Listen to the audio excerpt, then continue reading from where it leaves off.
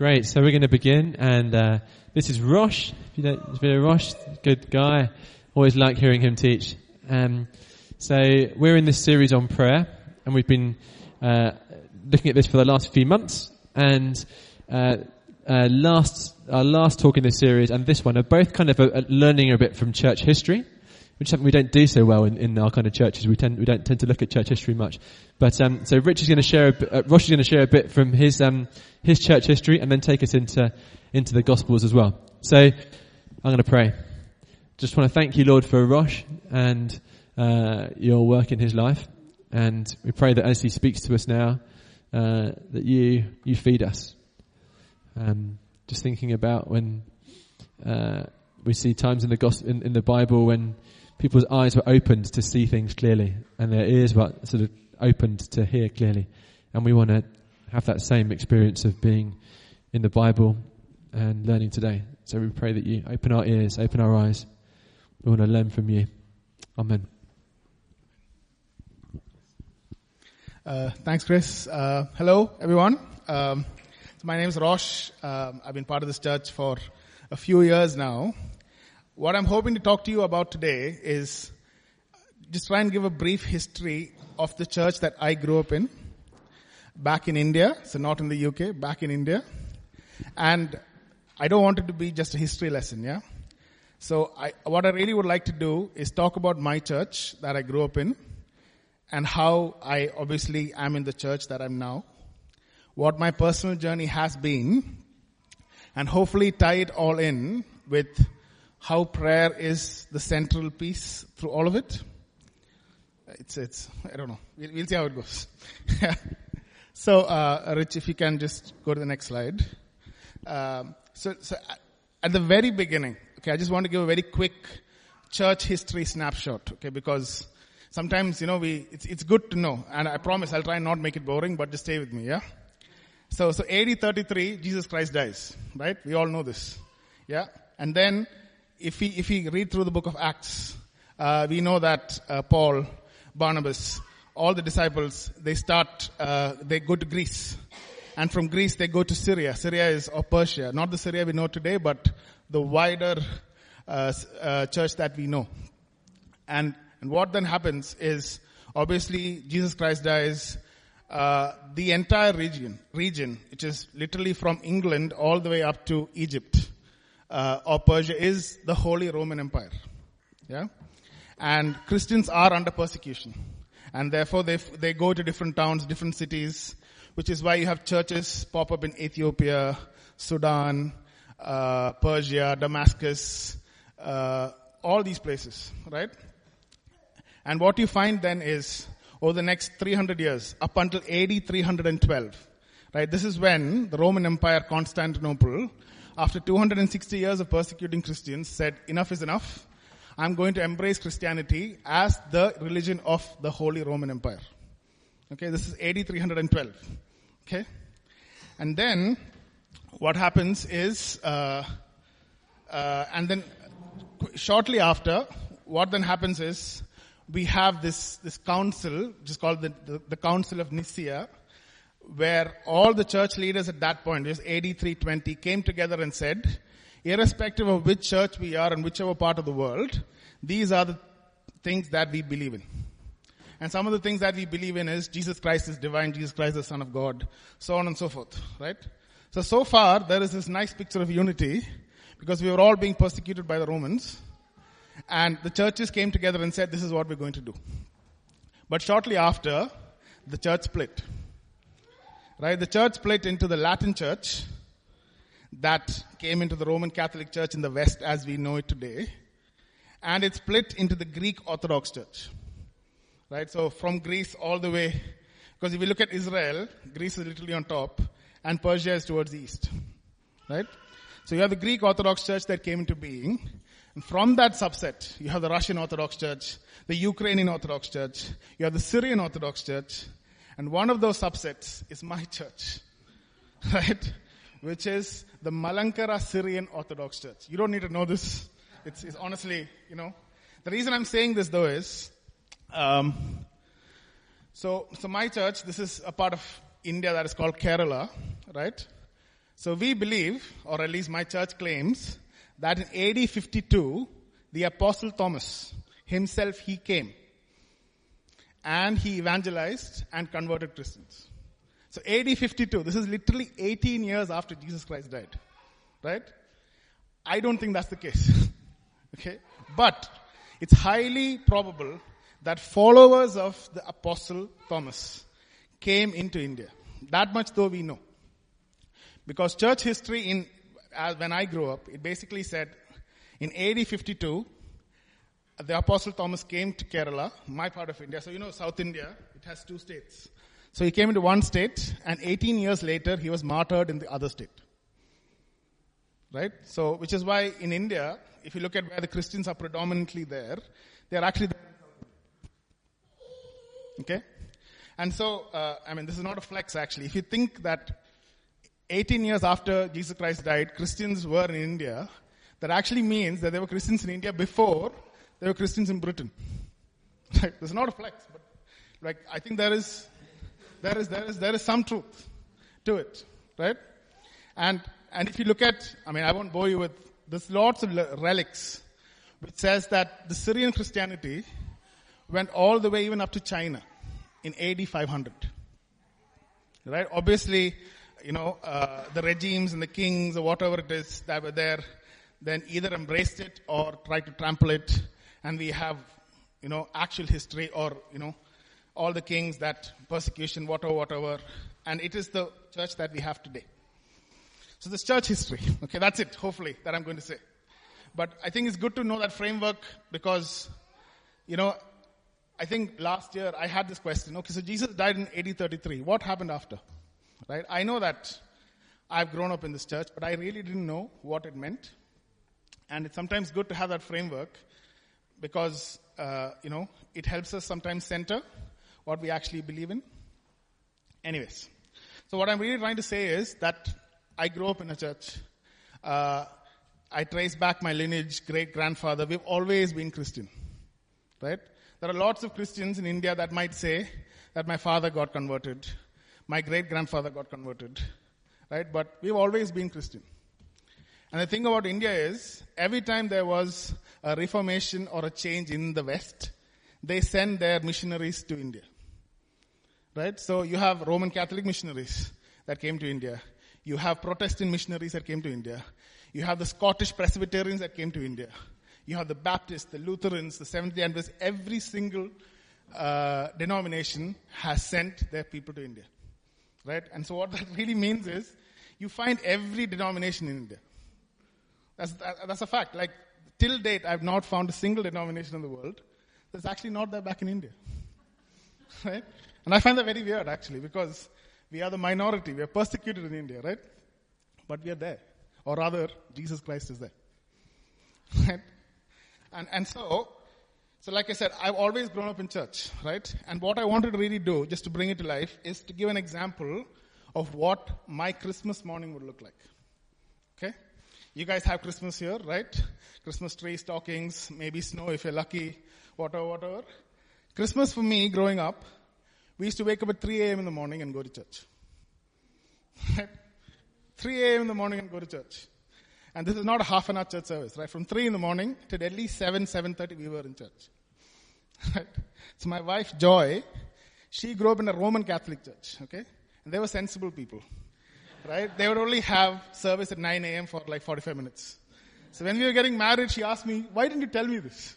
Yeah, obviously, right? I'm not going to tell you this.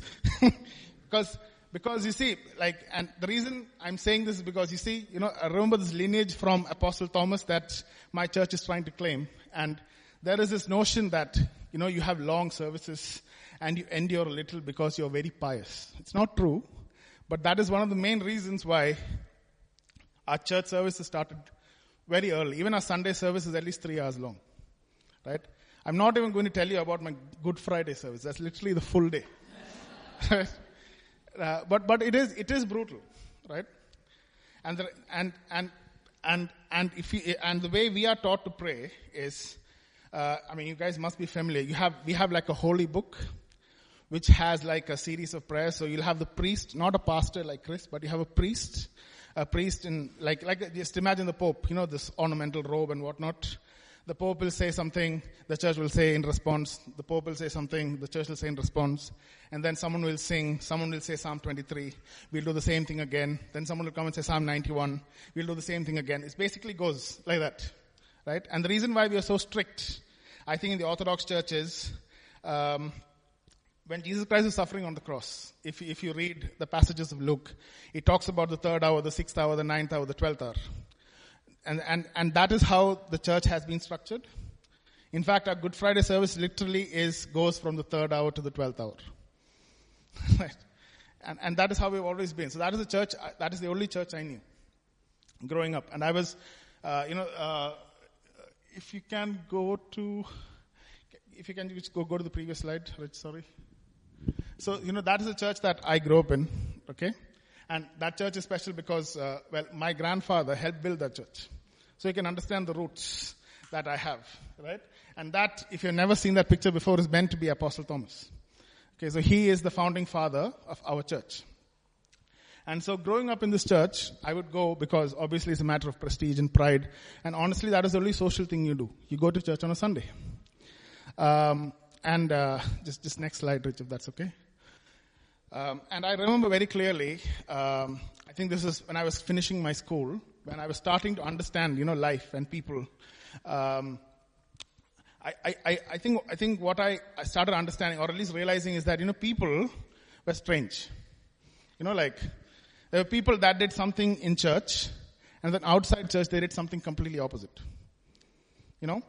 And so I remember very clearly, standing in that church, literally, there's this fresco with Jesus Christ with open arms. I remember very clearly, it's probably when I was 16 or 17 years old, just standing in church and asking God, this is it?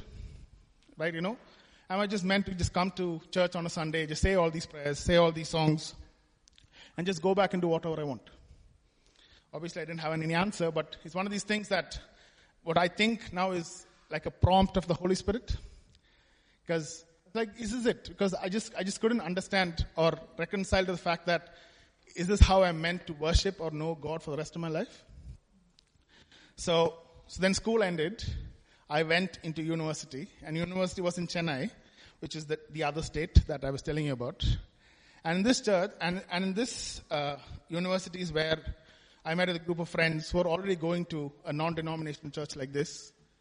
There were a series of things that led me to start going to a non-denominational church and actually finding God and knowing that Jesus is my Lord and Savior. But one of the very first things, I remember this very clearly, is obviously, 15 years ago, one of the biggest avenues into gospel world was music, right? There were a couple of my friends who were musicians, and they introduced me to a few Christian songs. And one of the first songs that they introduced me to, this is probably a bit old school, there's this guy called Jeremy Camp. I don't know if you guys know who he is. There's a song called Understand. I'm not going to try and sing it. Maybe Sam, if you know it. Actually, you might be too young for it, so leave it. There's a song, basically the chorus goes, God, I know that you understand. Therefore, why don't I get back up on my feet again? And I remember very clearly, I heard this song for the first time, and that chorus stuck with me. So I was in my friend's room, and I walked all the way back to my room, and I was like, God, you understand? So you're not this God that just, is high up in the clouds, angels around you. You actually understand me for who I am. And I think looking back, that is one of my very first entries, or, the Holy Spirit really piercing through my heart and understanding, you know what? You don't have to have too many processions or rituals. You can come straight to me. Right? Jesus said that when he rose again, he tore the veil. Right? Therefore, there is no separation between us and God. As long as we believe that Jesus Christ is the Son of God. And so then, over the next 15 years, right, I've had this journey where I've tried to understand my faith. I understand my sin. I go through some trials. I go through some suffering. I go away from God. Then God pulls me back. So it's this cycle, right?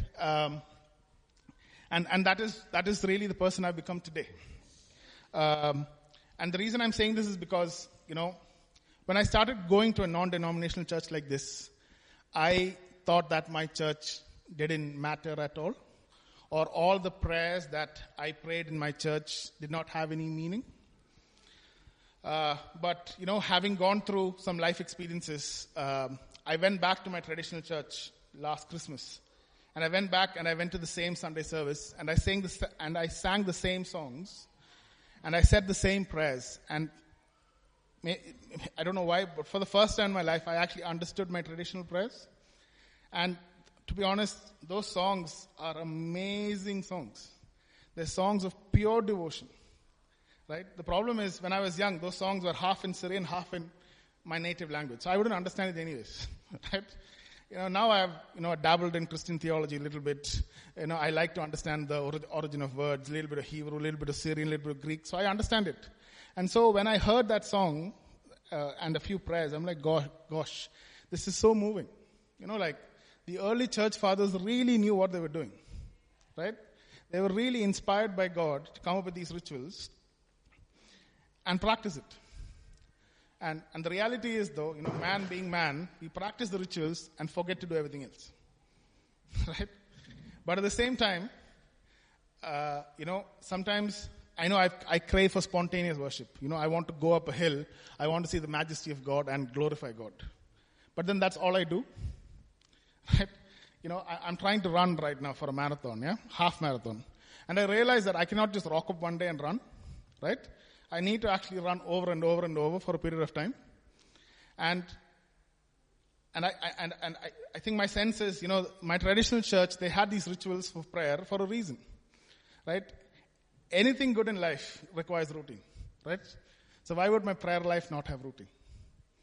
But at the same time, if I just stuck to the routine and not try to understand what I was doing, or not try and understand who Jesus actually is, then there is a void. And therefore, a lot of the times I feel a bit confused. I feel like, what, that third world child, I'm neither here nor there. But maybe there's a good reason, right? Because Jesus exists. The same God we worship, right? Right now, in my church back in India, we are worshiping the same God, right? But how we do it and why we do it, right? I think that is the real essence of at least what Jesus has been teaching me. And hopefully I can spend some time just talking through. Can you go to the next slide, Rich? Sorry. So this is what I'm really trying to emphasize on. This is what I'm really hoping to land on. I've spoken to you about church history. I gave you some history around how we used to pray, how we pray now. And what I'm really trying to say is, all of us hopefully have a personal relationship with Jesus Christ. Right? Jesus Christ is our Lord and Savior. And we know that He died for us on the cross. Right? And what that then means is, even as we go through cycles of life where we sin, or we go through some suffering, Jesus Christ is still there. And what prayer is meant to do, I used to pray, God give me this, God give me that, God give me this. But then prayer is not just that, right? He's not Santa Claus. Prayer is also spending time in the presence of God. And prayer is also actually, as I realize now, being able to access the heart of God. So I suppose my real key thing, if you don't remember anything else, okay, try and remember the next slide on what I'm trying to say, which is, what is God's heart? What exactly is God's heart? Now, in the Gospels, Jesus Christ says many things. But only once does He talk about His heart. Only once. And is that next slide, Rich, if you can. Just read this with me, okay? Come to me, all who labor and are heavy laden, and I will give you rest. Take my yoke upon you and learn from me. For I am gentle and lowly in heart. This is what Jesus Christ is saying, yeah? Jesus Christ is not saying, I am merciful. I am a king. Even though that is what He is. Jesus Christ is saying that I am gentle and lowly in heart. I think when I read this, it blew my mind away, because I go to God like a subject saying, God, I'm so sorry. God, I did it again. But Jesus is like, just come as you are. And sometimes I was like, if only I can fix this area in my life, I can then go back to God. But Jesus is like, you know what? I have come down to your level. God became man.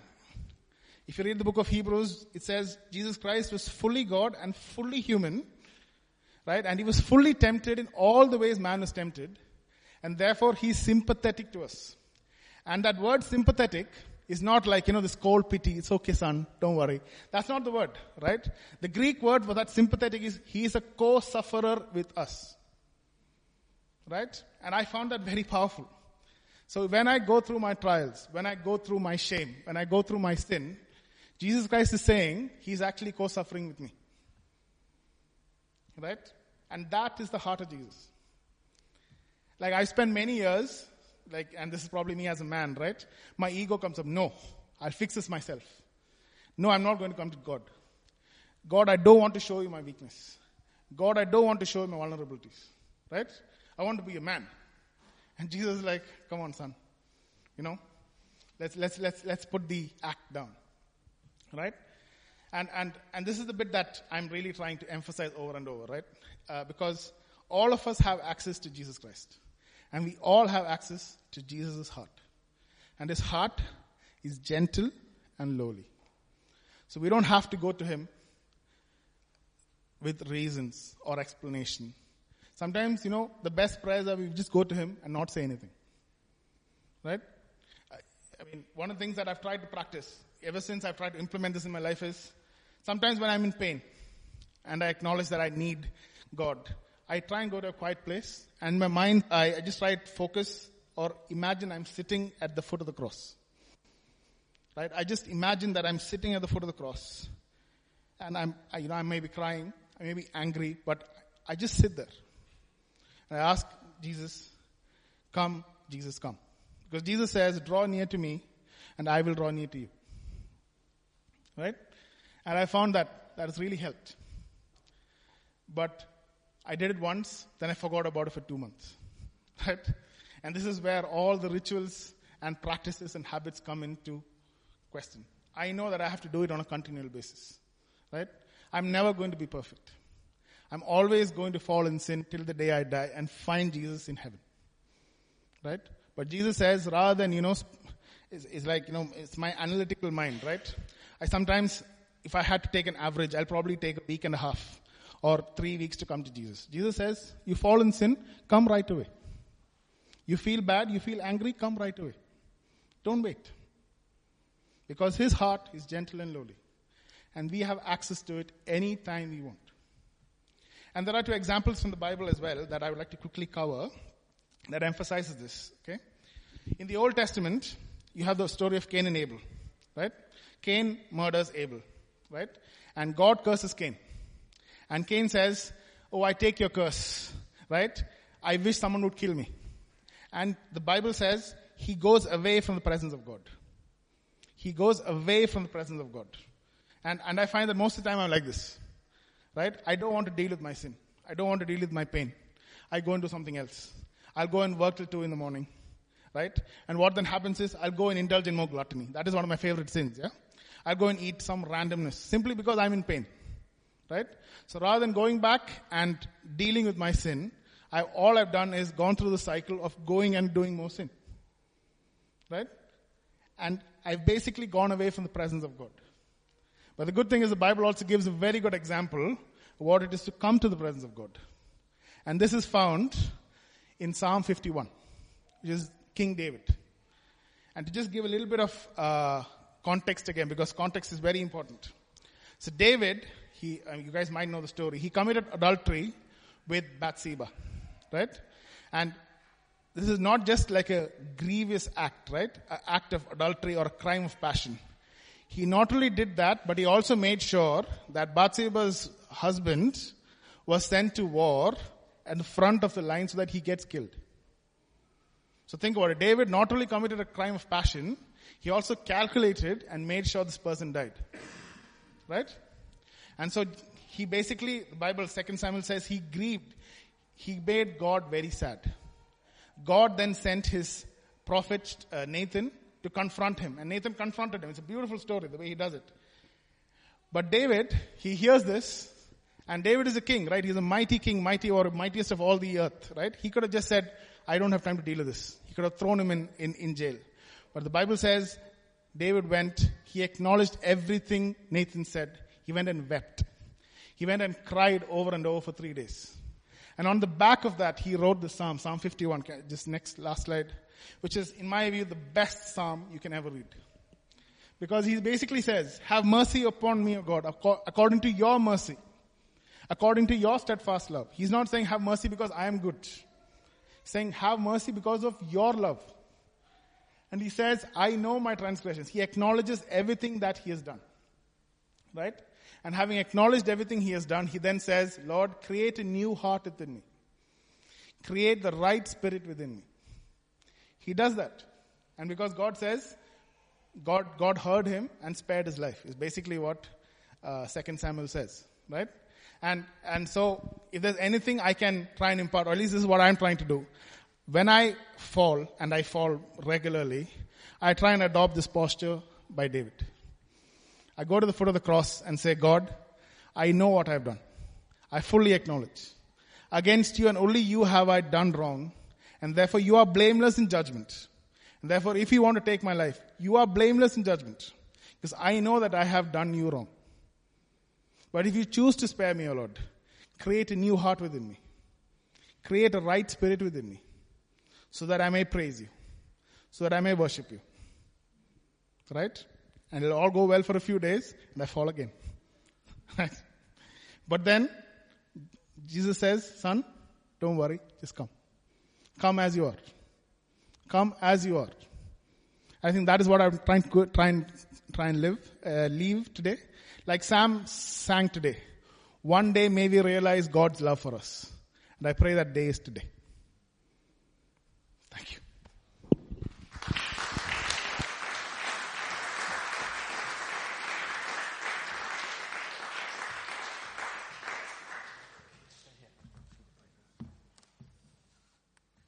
Thank you, Rosh. Isn't that great, hearing about the history of the Indian church, South Indian church and everything as well? Really appreciate that. I'm just going to ask Rosh if he can pray for us.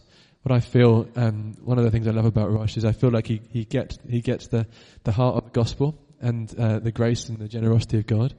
And I'd love it if you would just pray for us as a church now that we receive. I mean, I think we probably have through what you've been teaching, but let's. Yeah, I'm just going to ask the Holy Spirit to come and He comes as we are in the Word and as we're in worship. But also going to just ask again now, Holy Spirit, we're having this moment of prayer now, and I want to ask you to soak into us, into the fabric of who we are, into our hearts, our spirits, our minds, what Rosh has taught us this morning. Heavenly Father, Lord Jesus, we just thank you for this time again. Thank you, Lord, that you have brought us all here to simply glorify you. And therefore, Lord, in everything we do, no matter what we're going through, no matter what trial, tribulation, suffering we're going through, thank you, Lord, that we have an open invitation to come to you as we are. In our brokenness, you are real. Help us stand on the reality of the cross, the reality of who you are. Lord, you are gentle and lowly in heart, and you have made yourself accessible. You have humbled yourself for our sake, and we don't deserve it. And despite what we're going through, help us be reminded that Jesus' love is not reckless. It's relentless. He pursues us with a father heart. He pursues us simply because he loves us. Therefore, we love him because he loved us first. Therefore, Lord, no matter what we're going through, I pray, Lord, that you give us the grace to just stand on this reality. And when we fall, help us to go back and stand again. In your most precious name I pray. Amen. And just two other things to pray. I'd like to pray for our prayer lives and our sort of rhythms like Rosh talked about, and our places of prayer. That we ask for your grace and your help in that. Help us to establish and grow healthy and intimate and rich times of prayer. And also want to pray that we can carry this message to people who don't yet know you outside the church. Pray that we can be carriers of that message of grace, of that Jesus is the one that says, "Come to me, all you who are weary and heavy burdened, and I'll give you rest, because I'm gentle." So Lord, we want, just as we know that ourselves and growing knowing that more, help us to be communicators of that with other people as well. With our friends, our neighbours, our colleagues, people we're at school with, at work with, wherever. May we be ministers of, servants of, carriers of that good news and that grace. May it be lived out in our bodies, in the way we relate to people and each other. Thank you. Amen.